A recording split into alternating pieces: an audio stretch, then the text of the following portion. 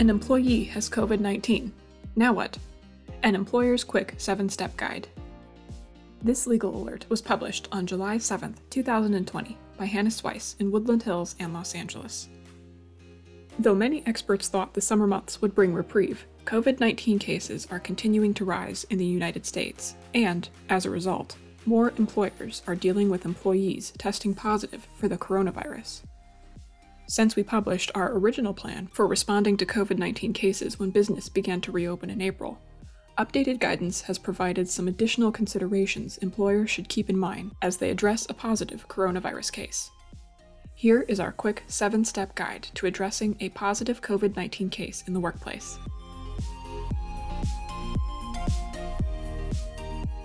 Step 1. Isolate/quarantine infected employee. You should instruct the infected employee to remain at home until released by a physician or public health official.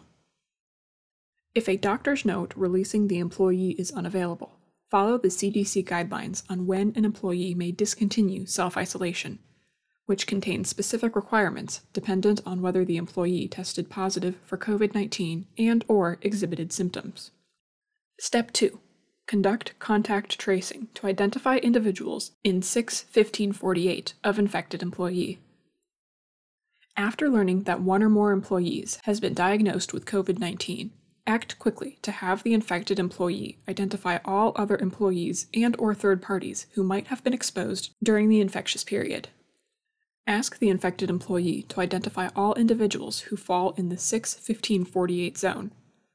Those who worked in close proximity, within 6 feet, for a prolonged period of time, 15 minutes or more, with the infected employee during the 48-hour period before the onset of symptoms.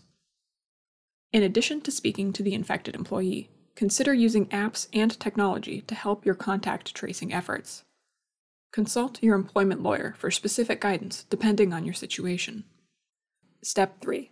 Address those employees who were in close proximity to infected employee.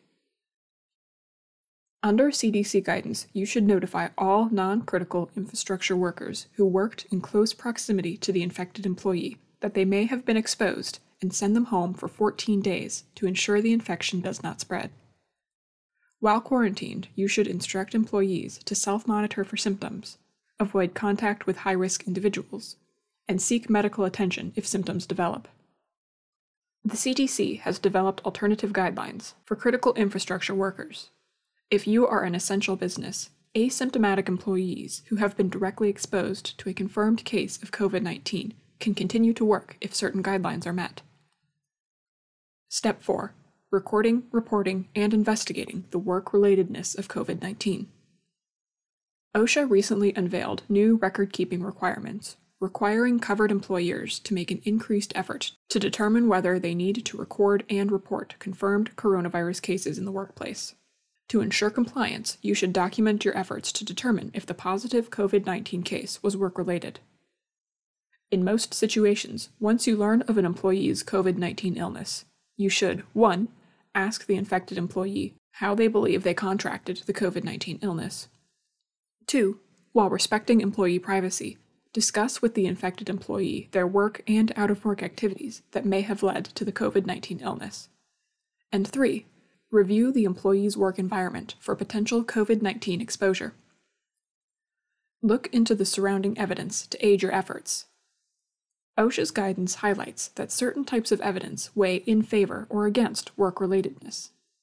For example, when there is no alternative explanation, a case is likely work-related, when several cases develop among workers who work closely together, if it is contracted after lengthy, close exposure to a customer or a coworker who has a confirmed case of COVID-19, or if an employee's job duties involve having frequent, close exposure to the general public in a locality with widespread transmission. If you make a reasonable and good faith inquiry but cannot determine whether it is more likely than not that exposure in the workplace played a role in the confirmed case of COVID-19, the agency says that you do not need to record the illness. You should also check local and state guidance to determine if there are other investigation, reporting, or recording obligations triggered by a positive COVID-19 case. For example, the Los Angeles County, California order mandates that employers with knowledge of 3 or more positive COVID-19 cases among employees within a 14-day span must report the COVID-19 outbreak by telephone to the Department of Public Health. Step 5. Clean and disinfect your workplace. After a confirmed COVID-19 case, follow the CDC guidelines for cleaning and disinfecting the workplace. The cleaning staff or a third-party sanitation contractor should clean and disinfect all areas, for example, offices, bathrooms, and common areas, used by the ill person, focusing especially on frequently touched surfaces. If using cleaners other than household cleaners with more frequency than an employee would use at home, ensure workers are trained on the hazards of the cleaning chemicals used in the workplace, and maintain a written program in accordance with OSHA's Hazard Communication Standard. Simply download the Manufacturer's Safety Data Sheet, SDS, and share with employees as needed, and make sure the cleaners used are on your list of workplace chemicals used as part of a hazard communication program. Step 6. Determine if other employees and third parties should be notified. Following a confirmed COVID-19 case, and as recommended by the CDC, notify all employees who work in the location or area where the employee works of the situation. Notification should be done without revealing any confidential medical information, such as the name of the employee. You may obtain the employee's signed authorization to disclose their diagnosis. Also notify any third parties that may have been exposed by the infected employee.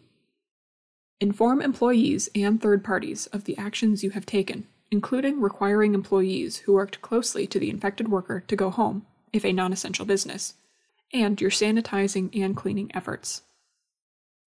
Include a reminder about seeking medical attention if they exhibit symptoms. The failure to notify employees at your location of a confirmed case may be a violation of OSHA's General Duty Clause, which requires all employers to provide employees with a safe work environment. Step 7. Determine if the infected employee or others are eligible for paid time off. Finally, determine if the employee is eligible for paid time off under company policy, local, state, or federal guidelines.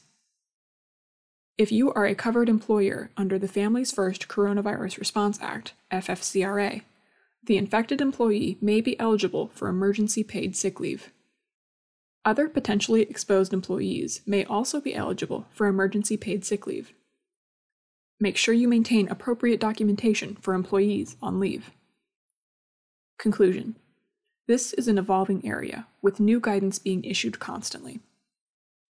Fisher Phillips will continue to monitor the rapidly developing COVID-19 situation and provide updates as appropriate. Make sure you are subscribed to Fisher Phillips Alert System to get the most up-to-date information. For further information, contact your Fisher Phillips attorney or any member of our post-pandemic strategy group roster. You can also review our FP Beyond the Curve, post-pandemic back-to-business FAQs for employers, and our FP Resource Center for employers. This legal alert provides an overview of a specific developing situation. It is not intended to be, and should not be construed as, legal advice for any particular fact situation. Thank you for listening to this Fisher Phillips Legal Alert.